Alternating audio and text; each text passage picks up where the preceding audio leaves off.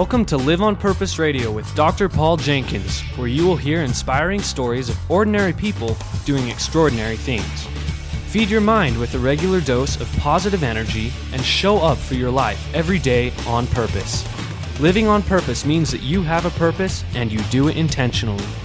And now, here's your host, Dr. Paul. Hello and welcome back to Live on Purpose Radio. This is Dr. Paul, the shrink, who expands your life with another episode of Live on Purpose Radio. I'm thrilled today because I'm picking off somebody from my hit list.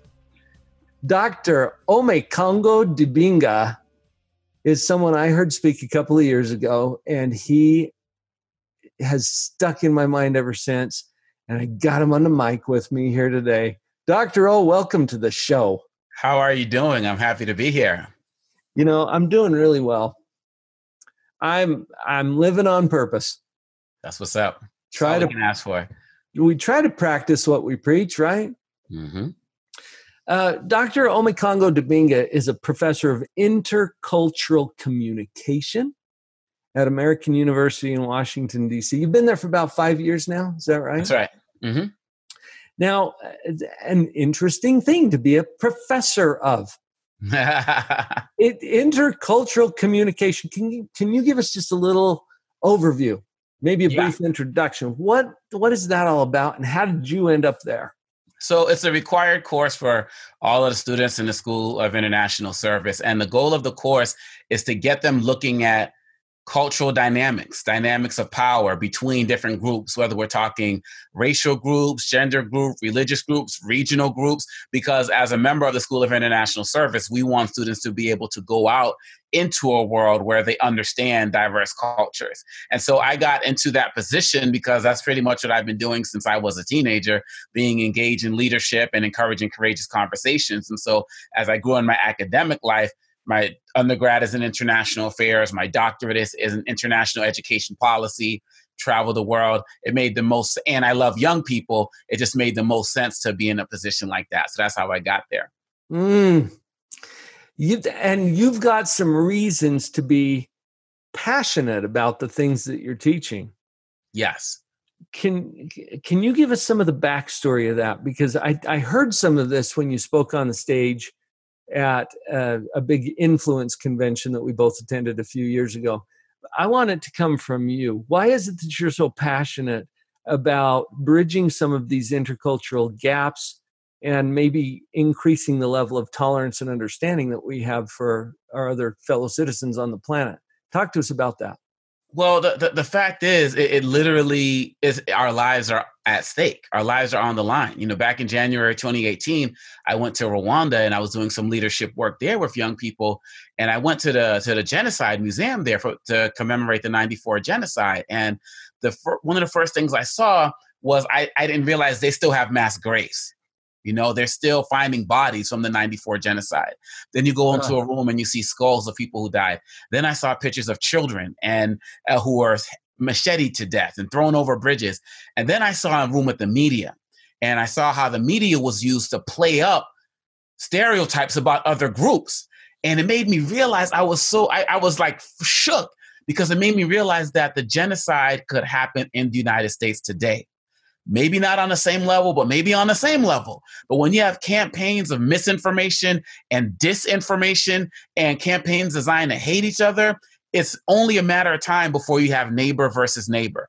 And people talk about the Rwandan genocide as if it was this foreign thing, but no. In our Civil War, our American Civil War, it was neighbor versus neighbor, brother versus brother. People who loved each other were at war. I believe the same level of disaster can happen now in a country where hate crimes are up over 200% in the last 3 years. And that's why I do this work. Oh, boy. Oh, yes. Omekongo, this is what caught my attention when you were speaking on the stage, because I was aware of the Rwanda genocide. But only peripherally. Yeah. I mean, in my nice, comfortable home in Utah, in the United States, you know, I'm thinking, oh, how unfortunate. There are these savage tribes somewhere in Africa who are beating each other up with sticks. That's right. And that was not at all what that was all about. Nope. In fact, I think we both got to hear Immaculée Ilibagiza Oh, yes. share her story. She's the author of a book called Left to Tell. And folks, I think that is just as powerful a story as Viktor Frankl tells in his Man's Search for Meaning about the Nazi Holocaust that happened many years previous to that. But this is 1994 that we're talking about. People who got up in the morning and kissed their wife or husband goodbye to get in their car and drive to the university where they employed. We're not talking savage tribes that you might picture when you hear, oh, there's some kind of a tribal conflict going on in Africa. That's not at all what we're talking about. Not we're at all. talking about you and me and our families. And it struck me so profoundly when I heard Immaculée Ilibagiza talk about this. And then when you took the stage and said, hey, what are we seeing here in our own country? Could this happen here? And it was the first time that I had considered, wait a minute, what are we doing here? Yeah. I guess that was the intent of your speech. That was the intent. And that was 2 years ago. And conditions have gotten worse since I've spoken. Where, we've seen people look at what's happening with the shootings that have been taking place in synagogues, in mosques, in churches, in our schools. It's amazing that we live in a country where the number one selling item in school this past year was bulletproof backpacks. And if you notice, our schools, our K-12 schools are the only place in this country right now where we're practicing active shooter drills. Something is wrong with that. Something is wrong with that. And then you look at the level, again, people being attacked because of their race, because of their sexual orientation, the list goes on. And too many of us are sitting by watching it happen, saying it can never happen where I am. And then the next thing you see on the news is, I never thought it could happen here after it happens. So we got to do the work to start ending this stuff now because nobody is safe. And I'm guessing that you're not saying, hey, we need to be better about screening people who come into our schools, better security, magnetometers, frisk everybody who enters, better locks, No, you're going to a much more fundamental level with this. That's right. From what I know about you and your message. Can you tell us where this all starts?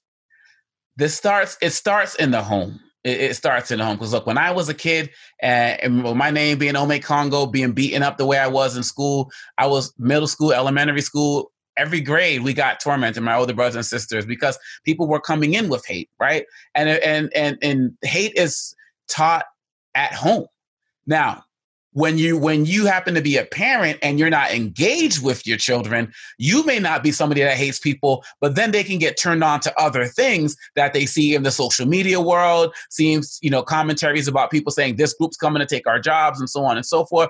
And if you don't engage them, then they can also get, for lack of a better word, radicalized that way. But a lot of things that I am seeing with the people I'm working with is people are learning these things in the home. And they are not being challenged. And once that happens, these people are going out into the world feeling emboldened because they grew up all of these years and no one ever challenged them. Remember that Hitler did not live in a vacuum.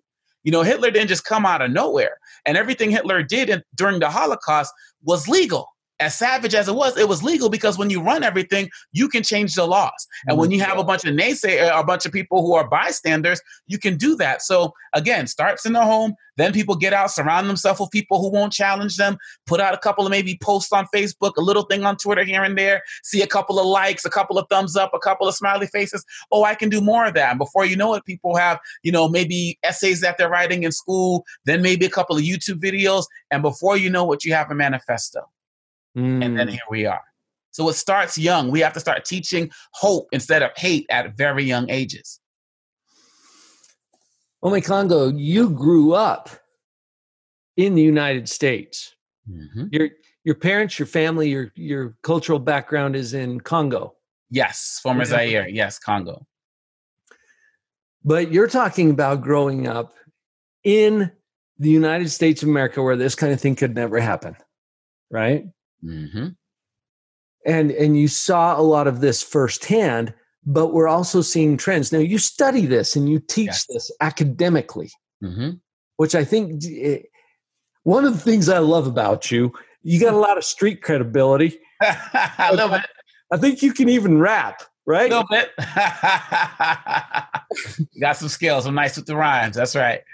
And yet you're also coming at this from a very academic, very research-based perspective, where you can see the trends. And we're talking about, you can see it on social media all the time, the hate speech, the us and them mentality, when really it's just us.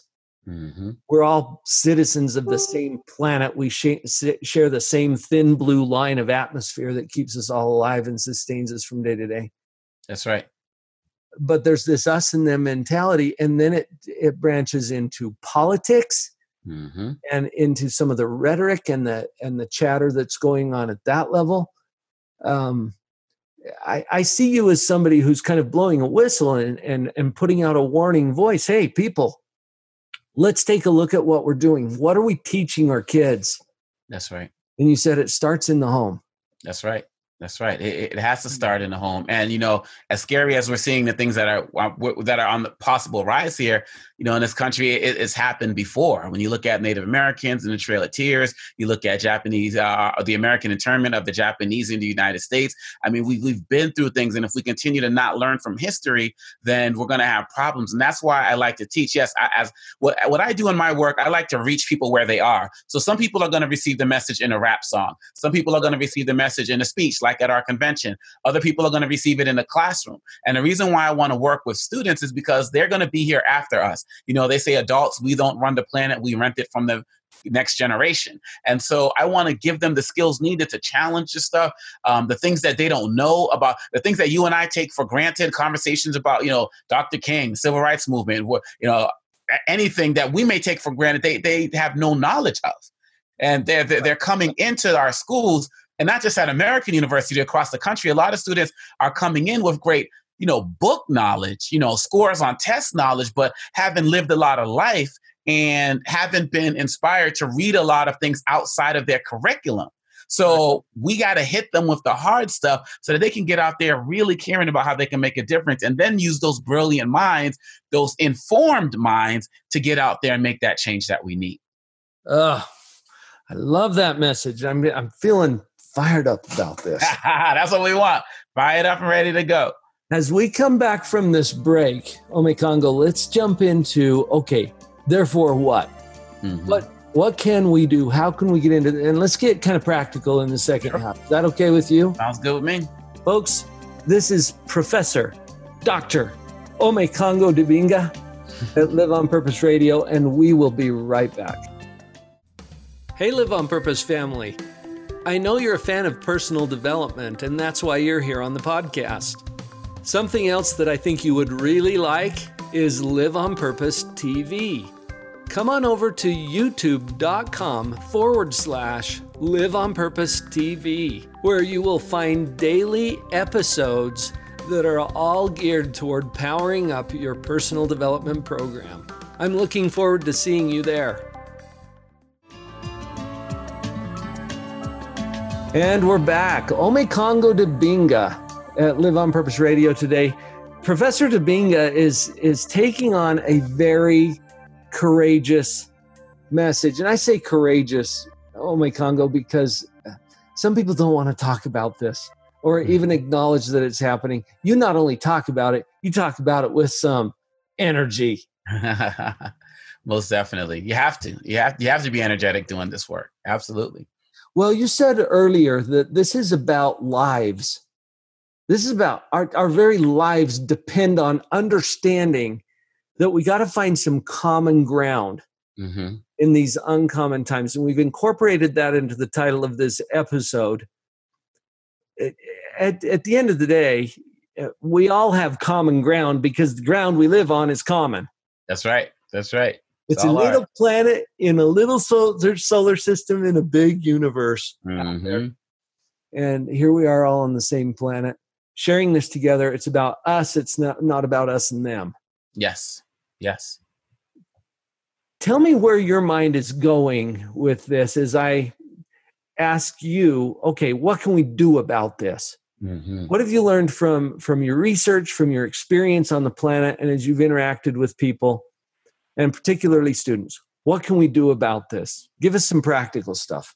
The first thing we have to do is we have to listen. And, Les Brown once said, we have 2 ears and 1 mouth. We're supposed to use them in proportion. One of the challenges nowadays is we're too busy yelling at each other that we're not taking the time to listen to the experiences of others. So some of us, we all just have to just, shut up, sit down and hear people, and not just, and like really hear them, because a lot of people, they don't only want to be heard, they want to be felt. Right. And you can't really do that unless you take the time. It's like actually listen to people's experiences, hear what they're going through, and don't just wait to interrupt with, well, I've been there too. I've been discriminated against too. I've been called this before. No, listen to them. And then the second thing you have to do after that is you have to educate yourself.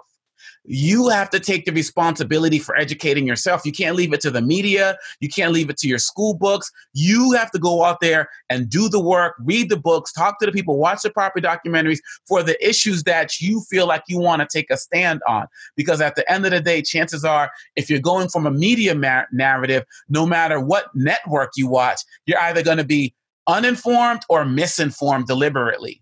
Once you do that, then you can start to advocate, because you've heard people's stories, you've educated yourself, then you can get out there and be an advocate for change. Because one of the things that can really hurt the cause is getting out there with passion, but you have no knowledge.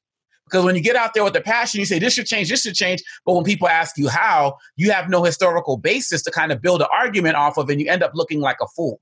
And then no one takes you seriously, because in this society, you only get one shot. And then the last step is you just got to decide. You got to decide every single day that you have the ability to make change, because when you decide not to decide, guess what? That's a decision. And you're deciding to be complacent, and your silence is compliance in the face of people being lynched, in the face of kids being shot, in the face of kids at borders, in face of the hatred and racism and anti-Semitism that's going on. So look, I can make that very simple. Listen, educate, advocate, decide. That's the little acronym. I love acronyms. My book is called Grow Towards Your Greatness, Give, Release, Overcome, and Win. I just spelled out LEAD. LEAD. LEAD. We need every one of y'all to take the lead. And if you're strong in one of those areas, maybe 3 of those areas, get stronger in the 4th one. And only you can decide which one it is, because we need you at full strength to be able to get out there and do that. Listen, educate, advocate, decide. Lead. That's right. I'm writing this down, Omekongo. All right. Listen, educate, advocate, decide. And as I listen to you, I know where you're coming from, okay? And I've heard your full keynote version of how important it is to find this common ground in these uncommon times.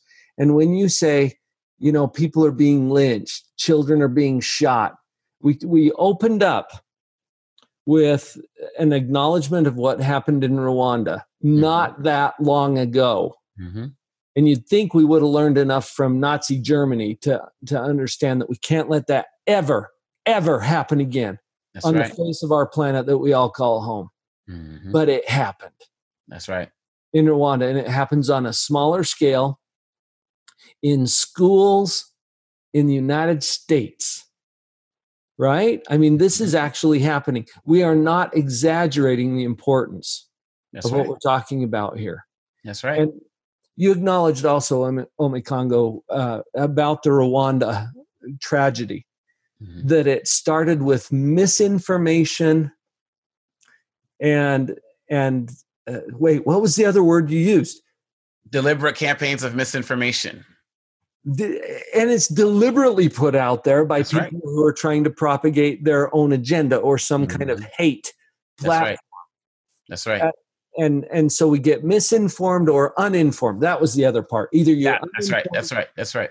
Or misinformed deliberately. But either way, you're responsible for the information you allow to come into your skull.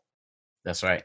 Absolutely. And it's and even outside of Rwanda, go back and look at the World War II cartoons, right? The way that, Japanese were made to look. I've watched some of like the Bugs Bunny cartoons and all of those. And it's partially because of the media, that before World War II, we hated the Germans and the Japanese. And then after World War II, now we're allies, right? A lot of it had to do with media campaigns of how people were made to look. And it starts off with little cartoons. If you look at some of the older images that were put out about our Jewish brothers and sisters in terms of, the long nose and the glasses and the big, those types of things made people snicker. But then it became more things in education, then in policy. Then it was okay to start to look at them in a dehumanized manner, because when you can look at people and talk about them as, scum of the earth or roaches or people needing to be, rats or whatever, all these types of language that you use, what's the logical thing to do is to extinguish them. So that's what I mean when it starts at home. What are you showing your children at home? With my children, I have a 13-year-old, an 11-year-old, and a 4-year-old. And at every level, I'm engaged with them in the shows that they watch. Just had a conversation with my oldest daughter about a song she was playing. And I'm like, but do you understand what the song is saying? And she was like, but it has a nice beat. And I said, yeah, a lot of us get hypnotized by the beat. Or watching a TV show, we get hypnotized by the good looks of our favorite actor or whatever. But we don't. And so she's, she understands that. But a lot of us don't do that work because we are intellectually lazy on many levels. But in that laziness is where the hate can start to grow, because you don't realize that at every level, every single day, you're being educated. And someday it's going to come out. And what you've been taught is always going to show to the surface.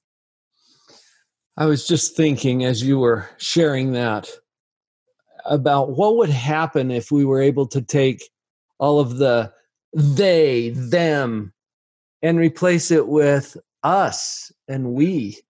Yes. Let's exterminate us.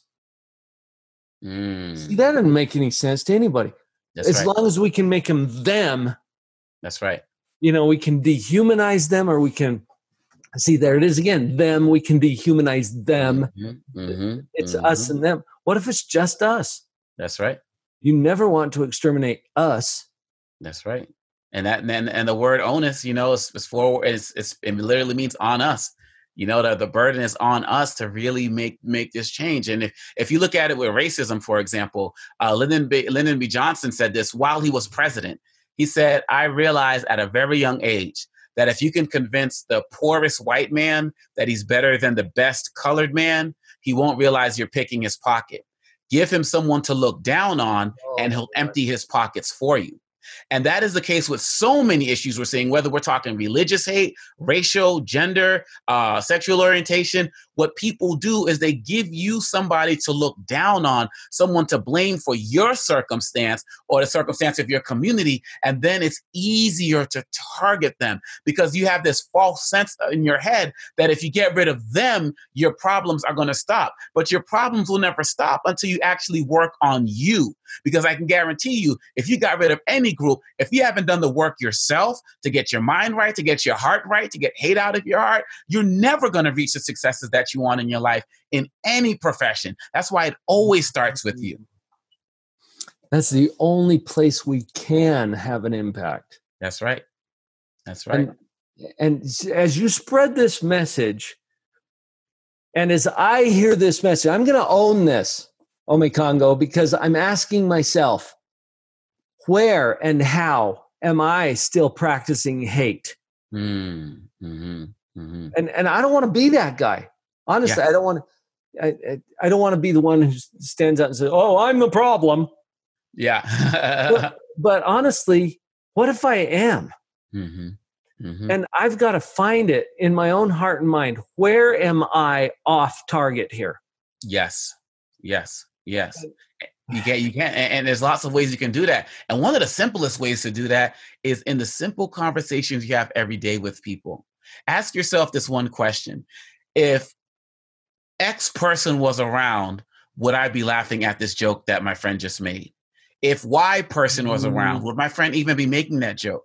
Right? Because see, a lot of times, like I said, talking about Hitler not growing up in a vacuum, a lot of times, again, we have to just start in the little spaces, letting people know that certain things we used to tolerate, certain jokes we used to tolerate are not acceptable anymore. When I was younger, I used to be a part of, comments about people that were homophobic and disrespectful towards our gay brothers and sisters. But as Maya Angelou said, when you know better, you do better. And when I got out into the world, actually met people who were getting, got to humanize them. You know, I got this when I came back to my communities, I got to speak up about it and against it. And some people who I would, you know, had problems with it, but the time is right to do right, as Dr. King said. It's always right to do right. And yeah, you might lose some friends, but you might gain a community, a larger community. And that's what matters when we talk about being an upstander, not a bystander. And we are a community. We are a global community now. That's right. That's right. Let's get used to that. The dividing lines are not helpful. Mm-hmm. The things that unify us and make us all part of the same great us, the same great we. That is so much more powerful. And that's absolutely what is necessary, I think, to save our own lives. Absolutely. Absolutely. Our own lives. It's literally what's on the line.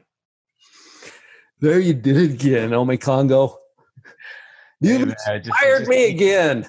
Oh, man, I appreciate you. Thank you for the good work that you're doing. How can people connect to you, to your work, your message? Where would you send them? Best way they can reach out is go to my website, upstanderinternational.com. Again, upstanderinternational.com. Omekongo.com will take you right there. So if you have my name, that works too.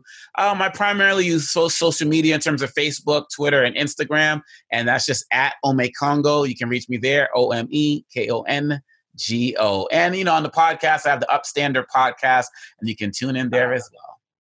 Nice. Thank you for gracing our podcast today, Live on Purpose Radio. I say our podcast because this belongs to everybody who is part of this community. I appreciate it. It was an honor to be here, and I hope we get to do it again. You're doing some good work, my friend. Thank you. Keep up the good work. And folks, you've heard it. Hopefully you've felt something as you've listened to this conversation between me and Omekongo. You are part of the conversation as well, and it starts with you. It's time for each of us now to go live on purpose.